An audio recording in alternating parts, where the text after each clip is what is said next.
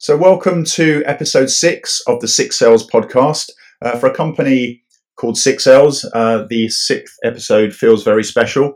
And I would like to mark the occasion with a massive welcome to Joe Gregory, who is former Cara and former Havas, who will be joining Six Sales later this month as client director. We're so excited to have her. She's going to help us to really elevate the people-shaped marketing that we deliver on behalf of our clients. So, Joe, if you're listening, you better be listening. If you're listening, welcome. We're really excited to have you.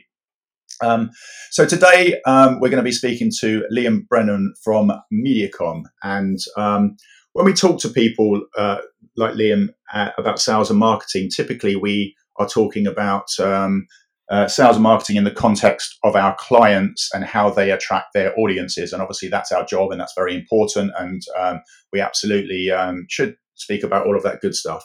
But I'd just like to start today with a slightly different lens and have a bit more of an introspective view about our industry. I'm not going to use words like unprecedented or new normal or anything like that thus forward. But it is obviously, it's been a year and a half already, and we're only in September. So I just wanted to sort of step back and just have a conversation about how it's affected the sales and marketing within our industry. Historically, the advertising and media and ad tech industries have been very face-to-face driven. A lot of people in sales and marketing that are very relationship focused. Lunches and dinners and events and things like Demexco would have been this month and is now, online, and Mobile World Congress, or hundreds of thousands of people go to Barcelona, cancelled. All of the different IAB events and, you name it, it's all gone. And we're all sat at home working from various different rooms, trying to connect to each other via Zoom and other technology. So on that note, I'd like to welcome today's guest, Liam Brennan. Liam's worked in both Australia and London for best part of 15 years, as far as I can tell, at many different media agencies, including Cara, Aegis Media, Starcom, MEC, and today Liam is the Global Director of Innovation at MediaCom. So on that note, Liam, welcome to the Six Sales podcast. Thanks for having me, Mike. And all this talk about trips to Barcelona and Cologne is making me feel a little bit sick for 2019. Yeah, I can totally relate to that. It got to about my third Mobile World Congress, and I thought, I'm really glad I'm not going to the fourth one, because they are pretty full on and they tend to be exhausting experiences. But now I kind of miss it a little bit because, you always miss what you don't have, right? And I think when all face-to-face communications was snatched away from us, suddenly you kind of would do anything to be on in the W Hotel in Barcelona. I'll have to be trips to Slough in the meantime, I think. But it's great to be here and great to chat. Slough, or my previous office was in Staines. I would give my left arm to go and have a face-to-face meeting in Staines, I think. So thanks very much for your time, Liam. It's really good of you to come on and have a conversation with us today on this very special episode, the sixth episode for Six Sales. It occurs to me that while you and your day job is obviously talking about the marketing for your clients and how you can help them to reach their audiences, there's a huge sort of marketing challenge that this lockdown and lack of face-to-face has presented with the industry as a whole. So while you're at MediaCom, you're at one of the largest, if not the largest, media agency in the UK. You are a client for hundreds, if not thousands, of media owners and networks and vendors and various other types of business. I just wondered, how have you seen the communications from those suppliers, and how has that changed since kind of March time this year?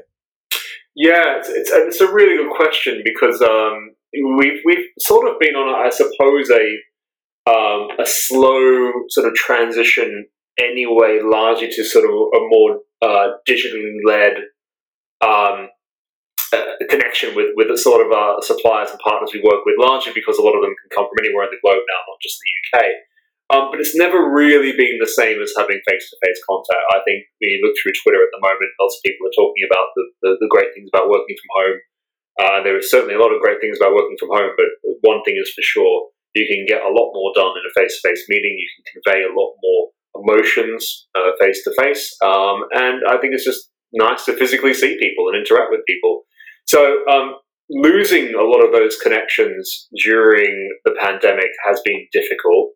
I think it's especially difficult for businesses that haven't got an established relationship already in place with an agency. So when you're working with a big agency like ours, there are a lot of companies that we do a lot more business with than others, as you'd expect. Certainly, we look at sort of the big digital networks like Google and Facebook and Amazon.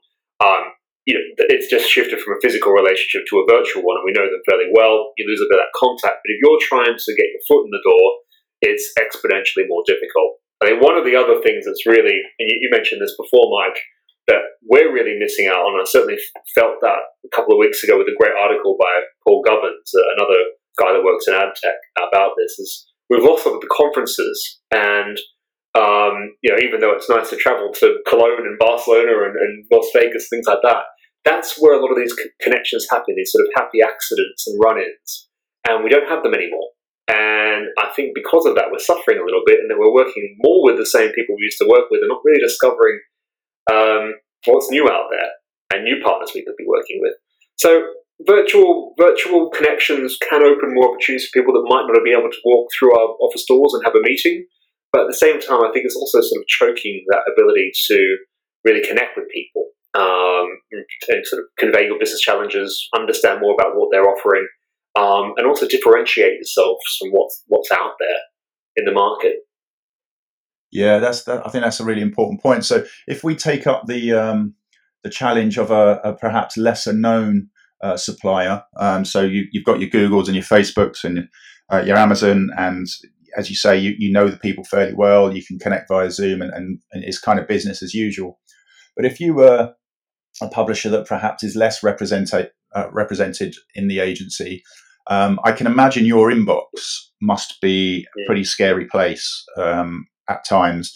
How are people trying to get your attention, and how effective is that? I don't know if you want to put a number on it, but I would imagine you must be getting at least 100 emails a day on average. Yeah. And if that's the case, if you were working a 10-hour day, you would have to open 10 an hour and read 10 an hour, which is unsustainable because you have a day job, of course. So how are companies that perhaps don't have a very strong relationship with the agency managing to get that attention at the moment, or not, the case may be? I think, it's a good question. I mean, we are drowning in emails, and actually I'd say email volume has increased significantly since the pandemic started. We've shifted a lot of our internal conversations to Teams and WhatsApp and things like that, which I'm amazed that more people hadn't done before. So that's eased the email box a little bit, but still it's a problem. I think I have a folder called like publisher follow-ups. So I have about 150 emails I've not responded to. So if anyone's listening, I apologize. It's very hard to cut through, because actually I think the more generic connections there are, the harder it is for the right things to make noise, the right companies to make noise. The tips I've always given to people, and there's obviously some complex relationships with an agency you have to work through, but it's always been the connections that I seem to reply to, if it's not a brand I've heard of or a company I've heard of, is just understand more about what I do at the company, who I'm working with, and the particular challenges I might be facing, and how your company can overcome that. And as a business, we market ourselves to our clients. We have to sell ourselves. And what always works really well is coming in and saying, you have a particular problem or an opportunity, and it's costing you this much money, or it's impacting your business in such a way. And this is what we do, and we can help you with that. So come and have a chat to us. And so many companies just send very generic emails that just say, we've got this ad network, or we've got this piece of tech and it does this. And we get lots of emails claiming they're the best, they're number one, they've got some sort of unique technology, and it just all becomes samey. And it's becoming a particular problem because a lot of companies use lead generation emails now. And they're on LinkedIn, and our emails doing the same thing. and they just hammer you every couple of days with a sort of the same email over and over again, and it just makes you hate them all. But also harder to cut through as an interesting company. So top tip: don't use auto-generated emails. I don't know who actually responds to them. They never seem to work. But definitely that element of personal connection, understanding it's one step ahead of the competition. It's always worked particularly well. Yeah, absolutely. I mean, the personal connection, the tagline of 6 Sales is people shaped marketing. So that definitely resonates with me. It's interesting that, and I don't want this to appear like I'm hating on automation, because I'm not, but the industry standard open rates for automated emails is about 20%, which of course means that 80% aren't even opened. And I can't think of anything else that we do that we would accept an 80% failure rate on and continue to do it. It's staggering to me.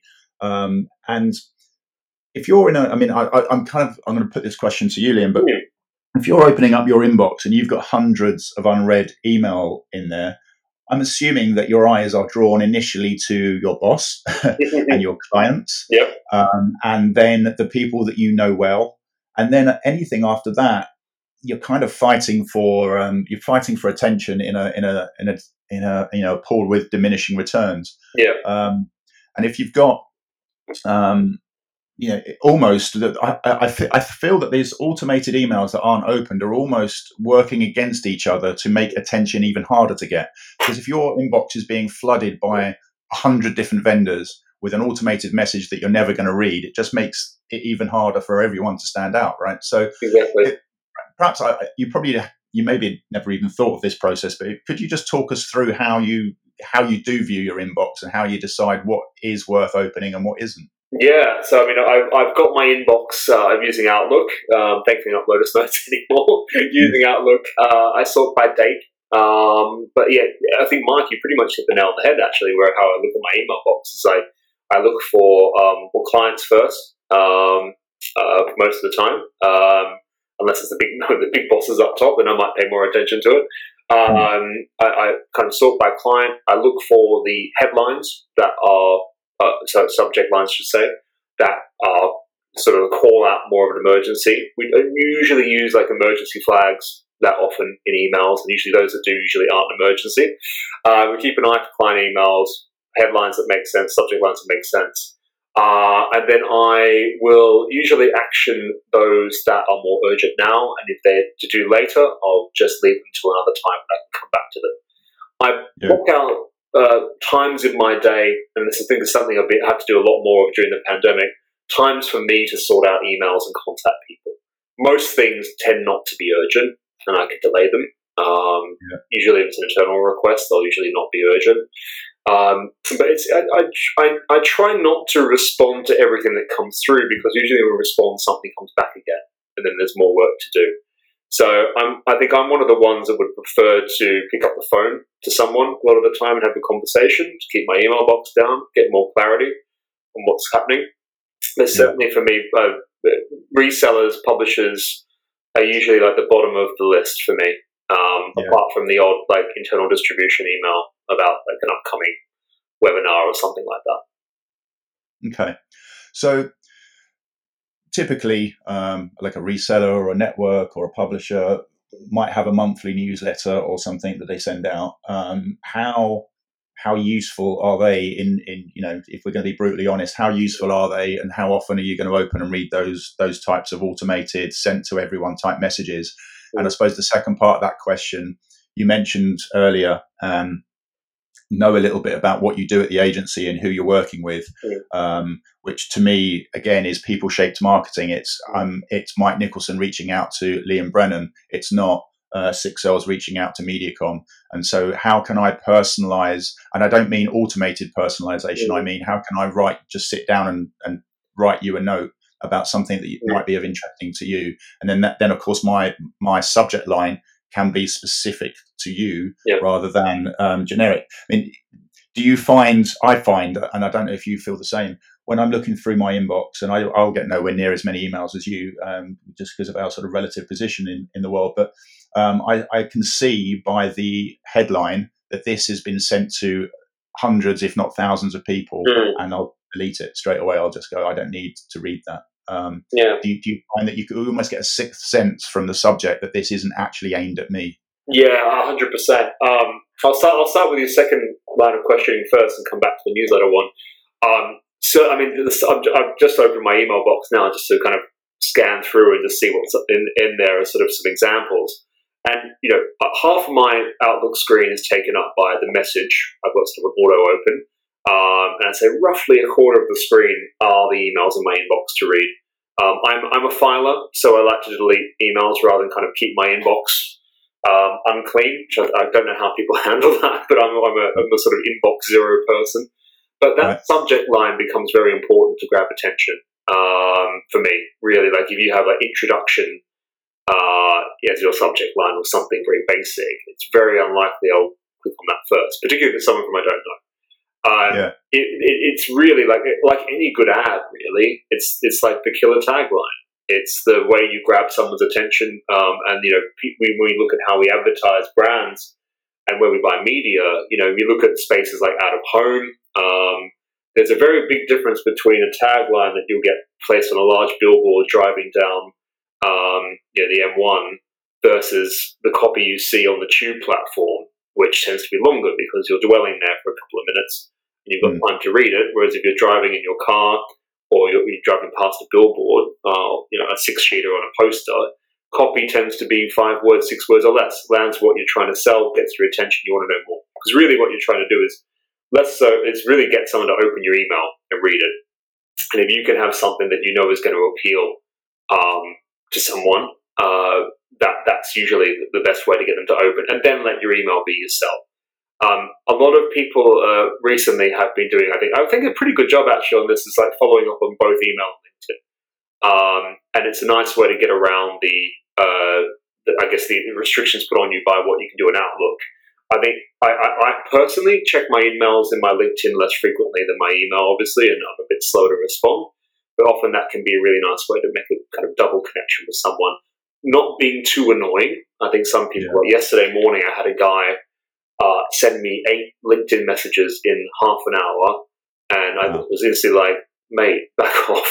And try to name check like Kelly Clark, who's the old CEO of Group M, who sort of left a couple of years ago. And I'm like, he obviously doesn't know the business very well. So that's a nice way to kind of get in. And I think when it comes to newsletters, it's slightly different. In the newsletters, there are some that I've actually subscribed to, and then some that have been forced upon me. And I don't know if it's GDPR compliant or not, but whenever I'm interacting with a publisher, I'm sort of automatically add to their newsletter list.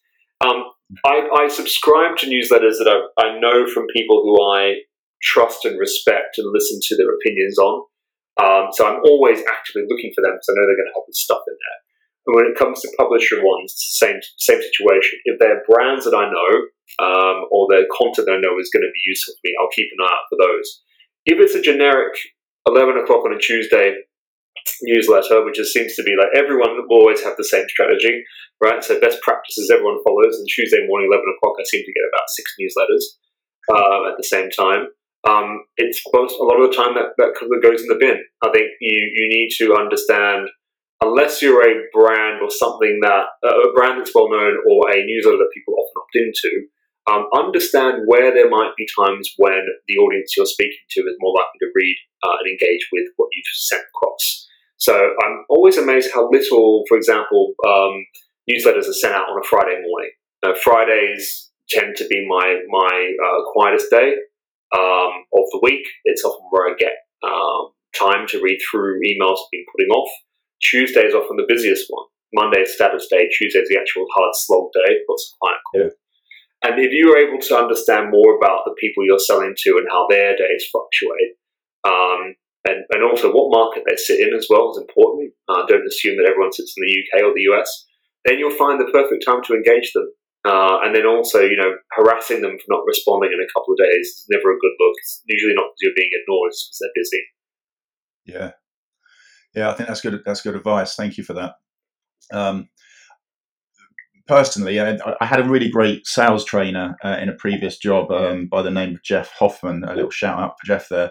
And he had 2 sayings which I think are really, really key with email. One of them was, show me you know me. And another one was, why me and why me now? And if you can communicate those things in your headline and then moving on to the body copy, and I think you've probably got a lot bigger chance of getting something opened than if it's generic and it's one subject line that's sent out to thousands of people. Because I think maybe in the early days of automation, I think perhaps we were quite new to it, but I think we can smell it a mile off now, and we can see that this isn't for me. This is just a mailer. And if you're really busy, of course, mailers don't tend to be high on your priority of from a reading point of view. Yeah, it's something. I think that's show me you know me. Oh, sorry. No, please, virtual podcasting. Sorry. Go for it. No, I was going to say from a branding perspective, it's also a really bad look. So I noticed that the most automated emails are sent out by usually tech companies, especially American ones. Sorry, the American listeners. But if you haven't got the time to bother writing even slightly personal email or finding out a little bit about the company, then what does that say about you as a company, and 100%. How much rigor you put into actually the work you do for that company? And I think that's for me, it's come out of a culture of that kind of growth hacking and leads at all cost way of working. But the best relationships are deep, and they're the ones where you understand what the other person needs and you provide services that person wants. And writing an email shouldn't be a hard amount of a lot of work, really. It's just typing letters on a keyboard. Obviously, there's a lot of thinking that goes into it.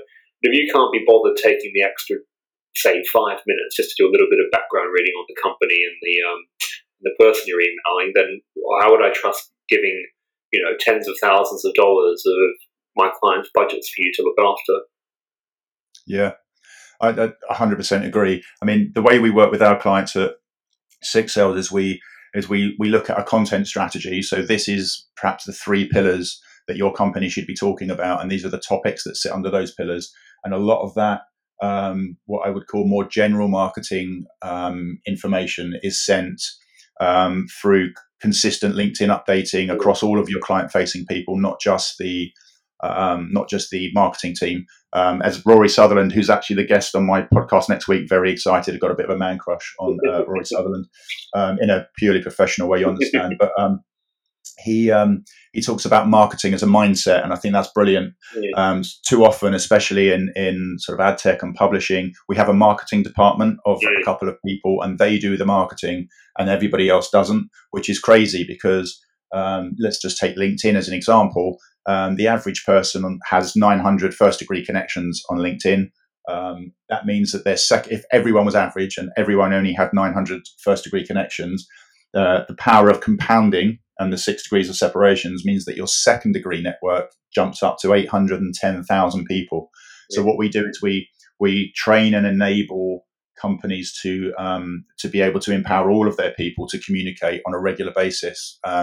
The more general stuff. And then exactly what you said, Liam, it's now writing you a very personal, specific note about something that I need to tell you about because it's pertinent to one of your clients. And then that's when you can start writing headlines that actually, perhaps appeal rather than sort of vanilla and 11 o'clock on a Tuesday morning type grade. So, I think that's really, really, really important stuff.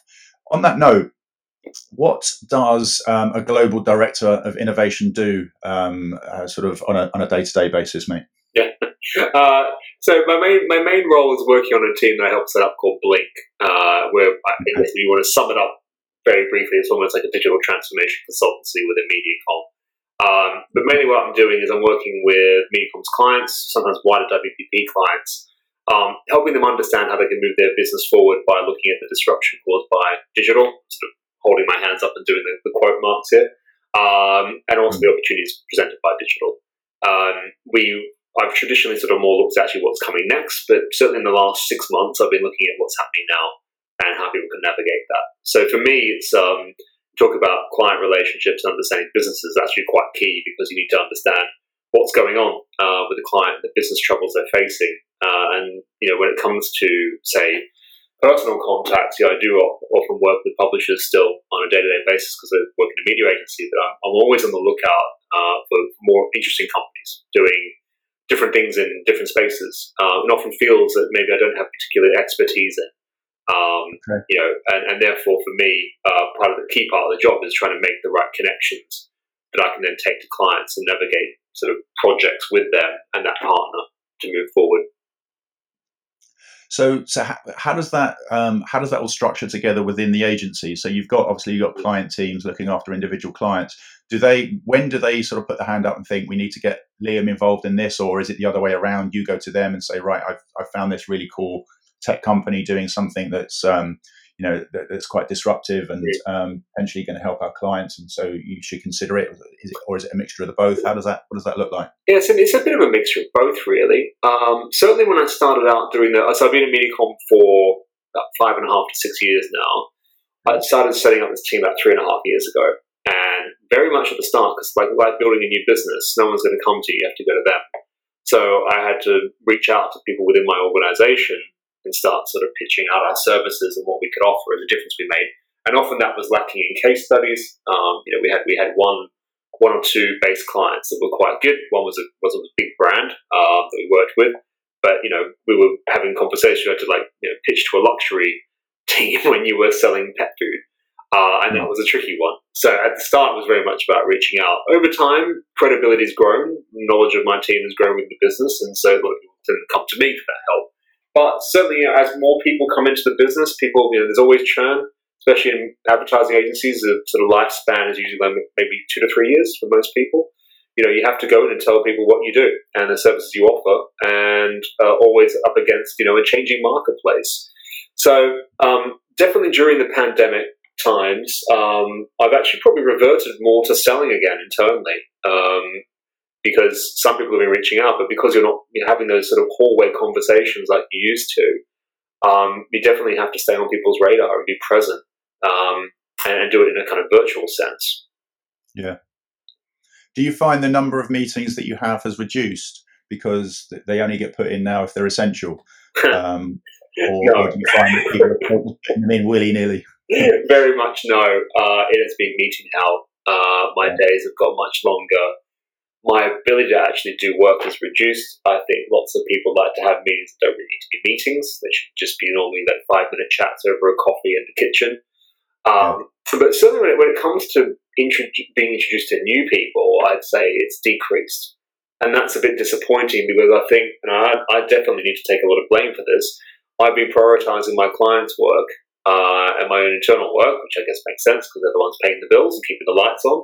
But because of that, I don't have much time to learn and to do new things. I don't think, in all honesty, that I've actually met as many companies I would like in the last 6 months. You would go to Mexico, which would be happening now in Germany, and I'd have a good 2 or 3 days to potentially put some business to the side for a bit and just absorb and learn and meet. And obviously, have a couple of steins of beer along the way, but that's how you interact with people. And it's much harder to do that. And I think it's something that I'm, I guess, a little bit worried about coming up in the next 6 months is that, we talk about a K-shaped recovery at the moment where some people have benefited a lot and some people have lost out.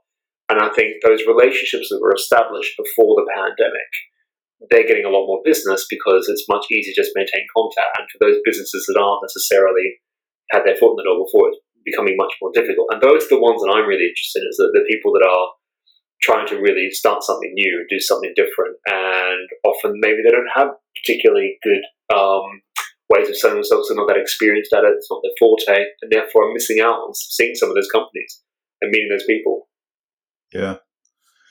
So in terms, I agree with you. I think I would be worried if I were relying on selling my wares via media agencies, and I was yet to have any sort of credibility built up. It must be a pretty tough place to try and get attention, as we've kind of already alluded to with the inbox hell and the amount of stuff that people are trying to put in front of you. In terms of innovation, then, what have you seen that you're quite excited about? What are the big trends that you're seeing that you're most excited about at the moment, or are there any individual companies you wanted to shout out?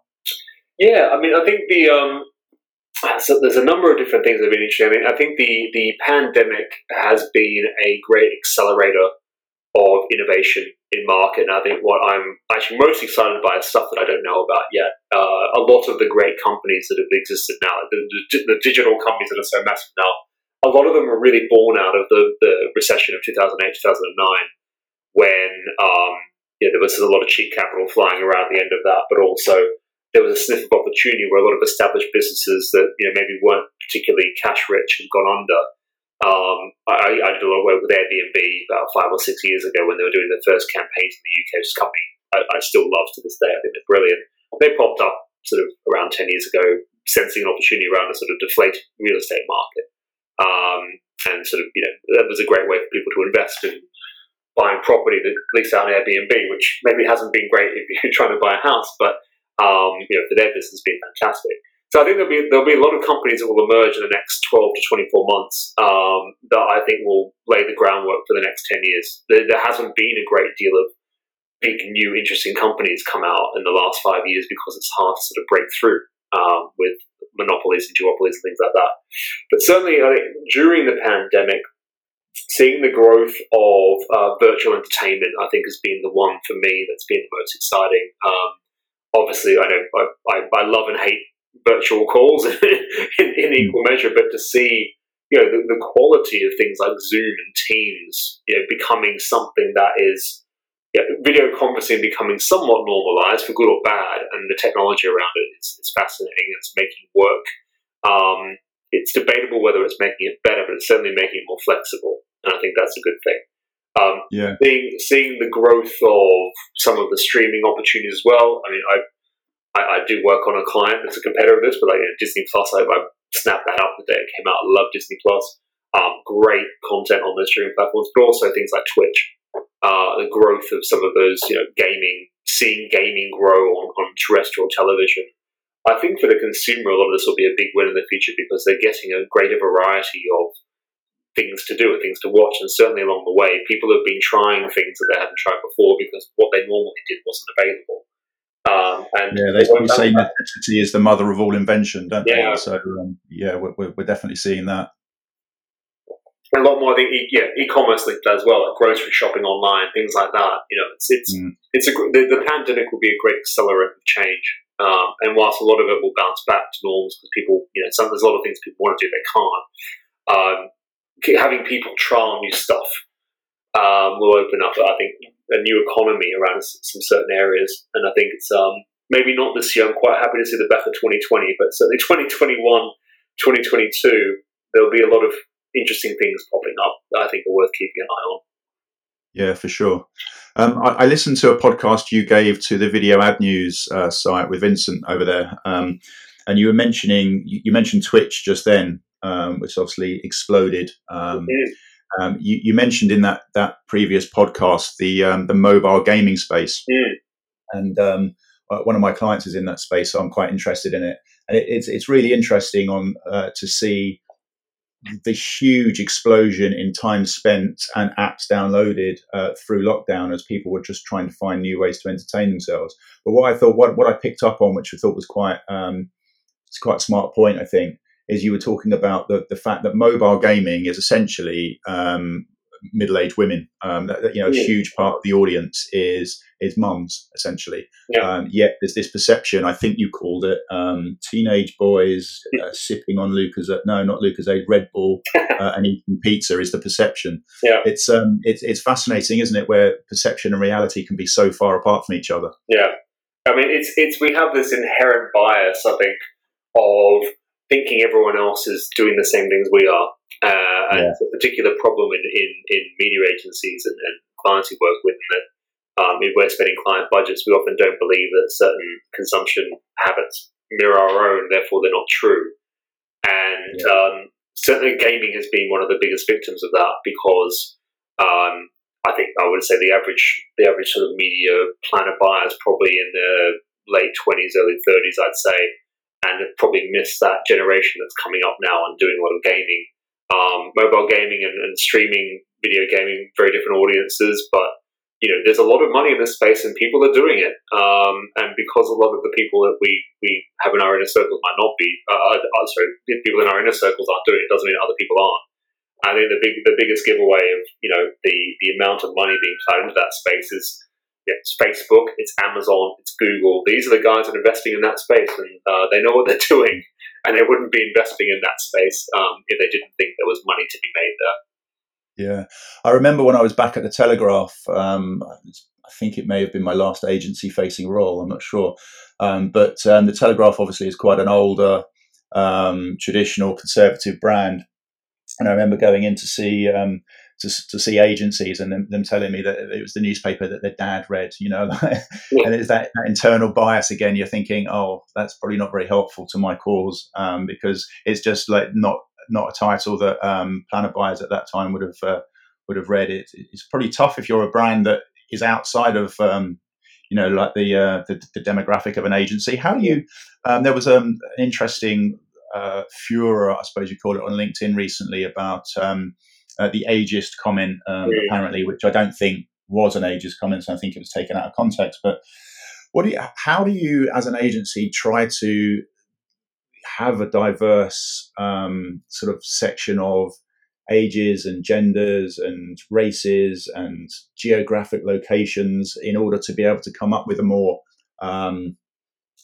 holistic plan? I mean, what does that look like? How do you manage that? Because if everyone's in a similar age group and a similar location, and it must be quite difficult to think about what a builder in Hull might be thinking, for example. It's definitely a challenge, and I think it's something. I mean, I've been doing this for 15 years. I don't know if I'm an old timer or not. I'm 38 years old, so I think I'm young still. I've got no chance. But I know some people around me think I'm getting older now. But we need to have a workforce in advertising and marketing that better represents the population we're talking to. One of the most toxic phrases, I think, in our industry, and probably in others too, I'm sure they use it, is like cultural fit. And what exists behind it is potentially right. Like, what's the right people to work on a certain brand? But often culture fit can be interpreted as being, I'm going to hire someone that's just like me and get more people in that are just like me. And of course, people naturally sort of gravitate, I think, towards people that are like them. They want to, it's easy to make connections, talk to people. But you need to have a different range of backgrounds, a different range of thinking, a different range of ages, specialisms, to not only represent the population you're talking to and understand more about who you're communicating with, but also diversity in people brings a diversity in skill set, and it challenges you to be better. And I think when I came into the industry, it wasn't so monocultural. I think about 10, 20 years prior, it was very white male.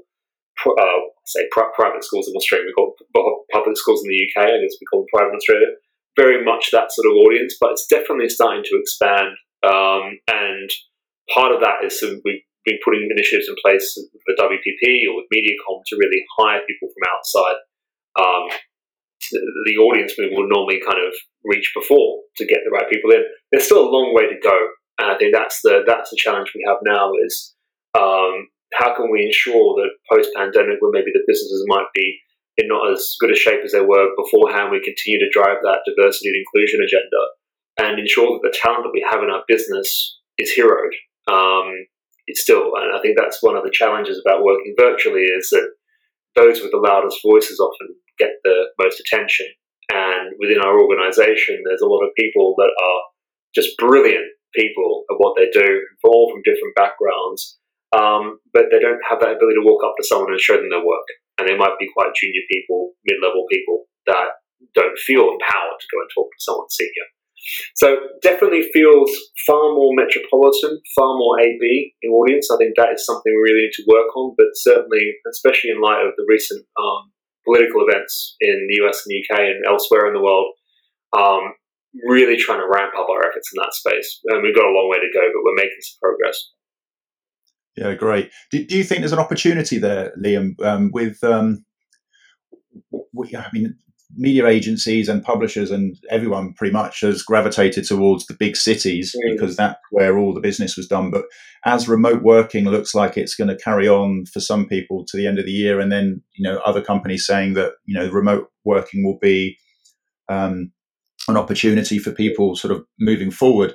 Is there perhaps an opportunity for us to hire people in the far reaches of the country that perhaps aren't London and Manchester and a bit of Birmingham? Maybe down in the West Country or up in Norwich, or just a real subset of people that perhaps live in a very different environment to the ones that we work in.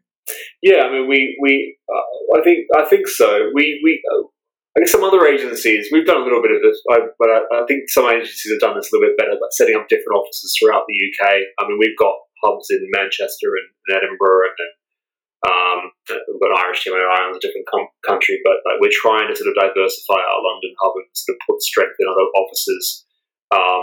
Because there's great talent pool everywhere in the UK. There's great universities everywhere in the UK, not just, I mean, there's probably better universities outside London than in London sometimes.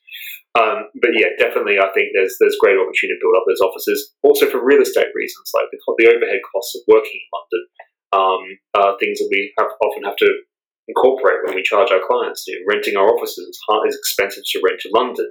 And a lot of other agencies have moved their offices out of central London into even the sort of more zone 3, zone 4 areas. Like Publicis, one of our competitors, moved their office from Farringdon out to White City, which doesn't feel like a huge distance to go, but the real estate costs in zone 3 are significantly less than zone 1.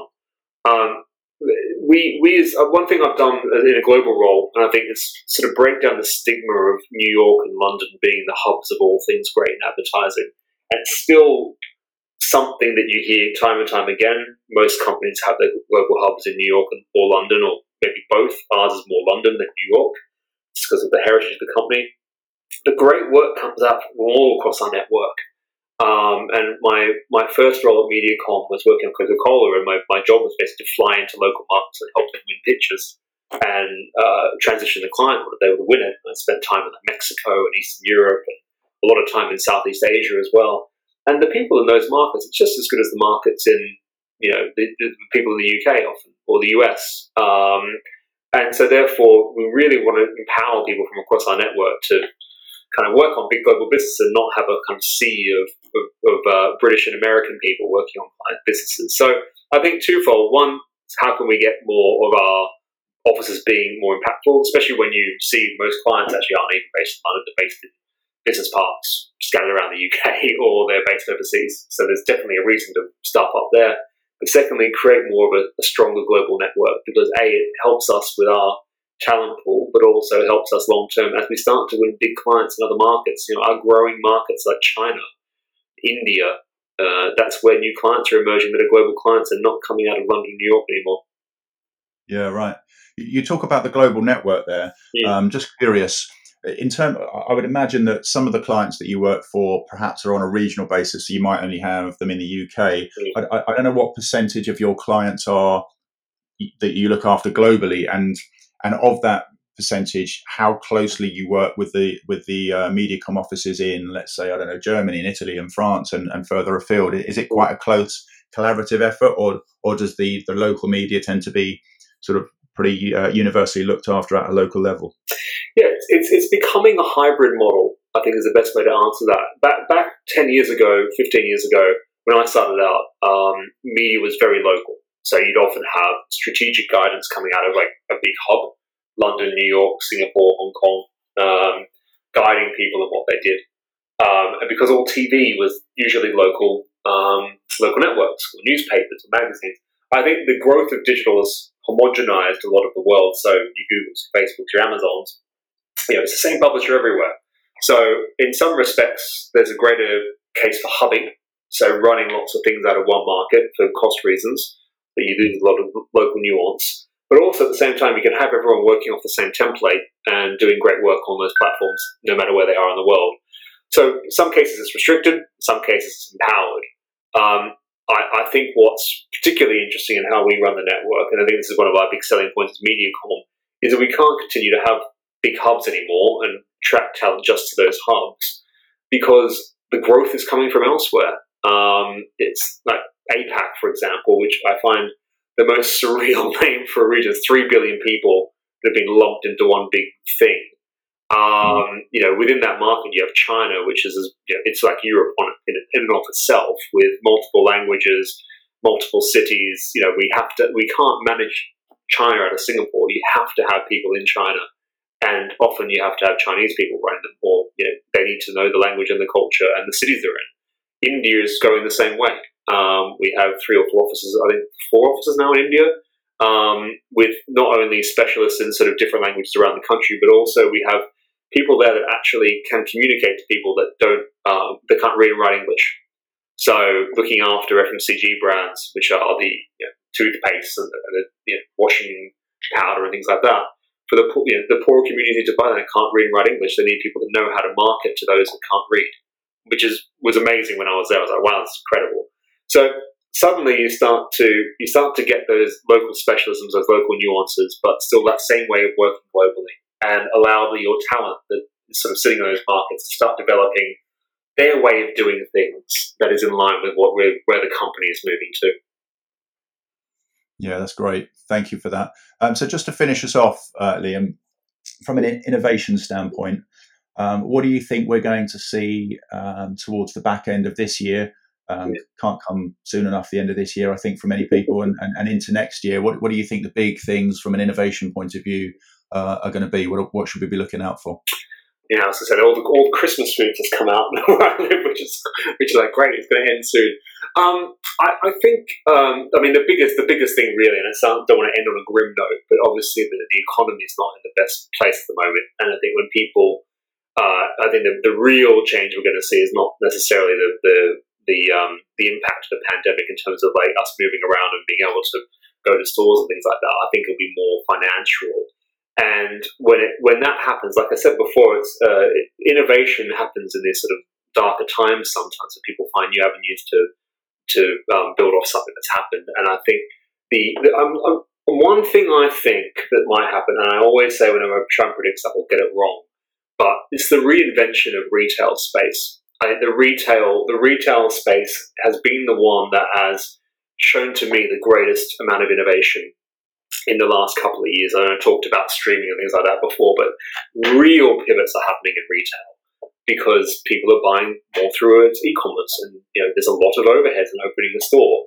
Now, will those change into apartment blocks, or will they become co-working spaces or galleries? Don't know.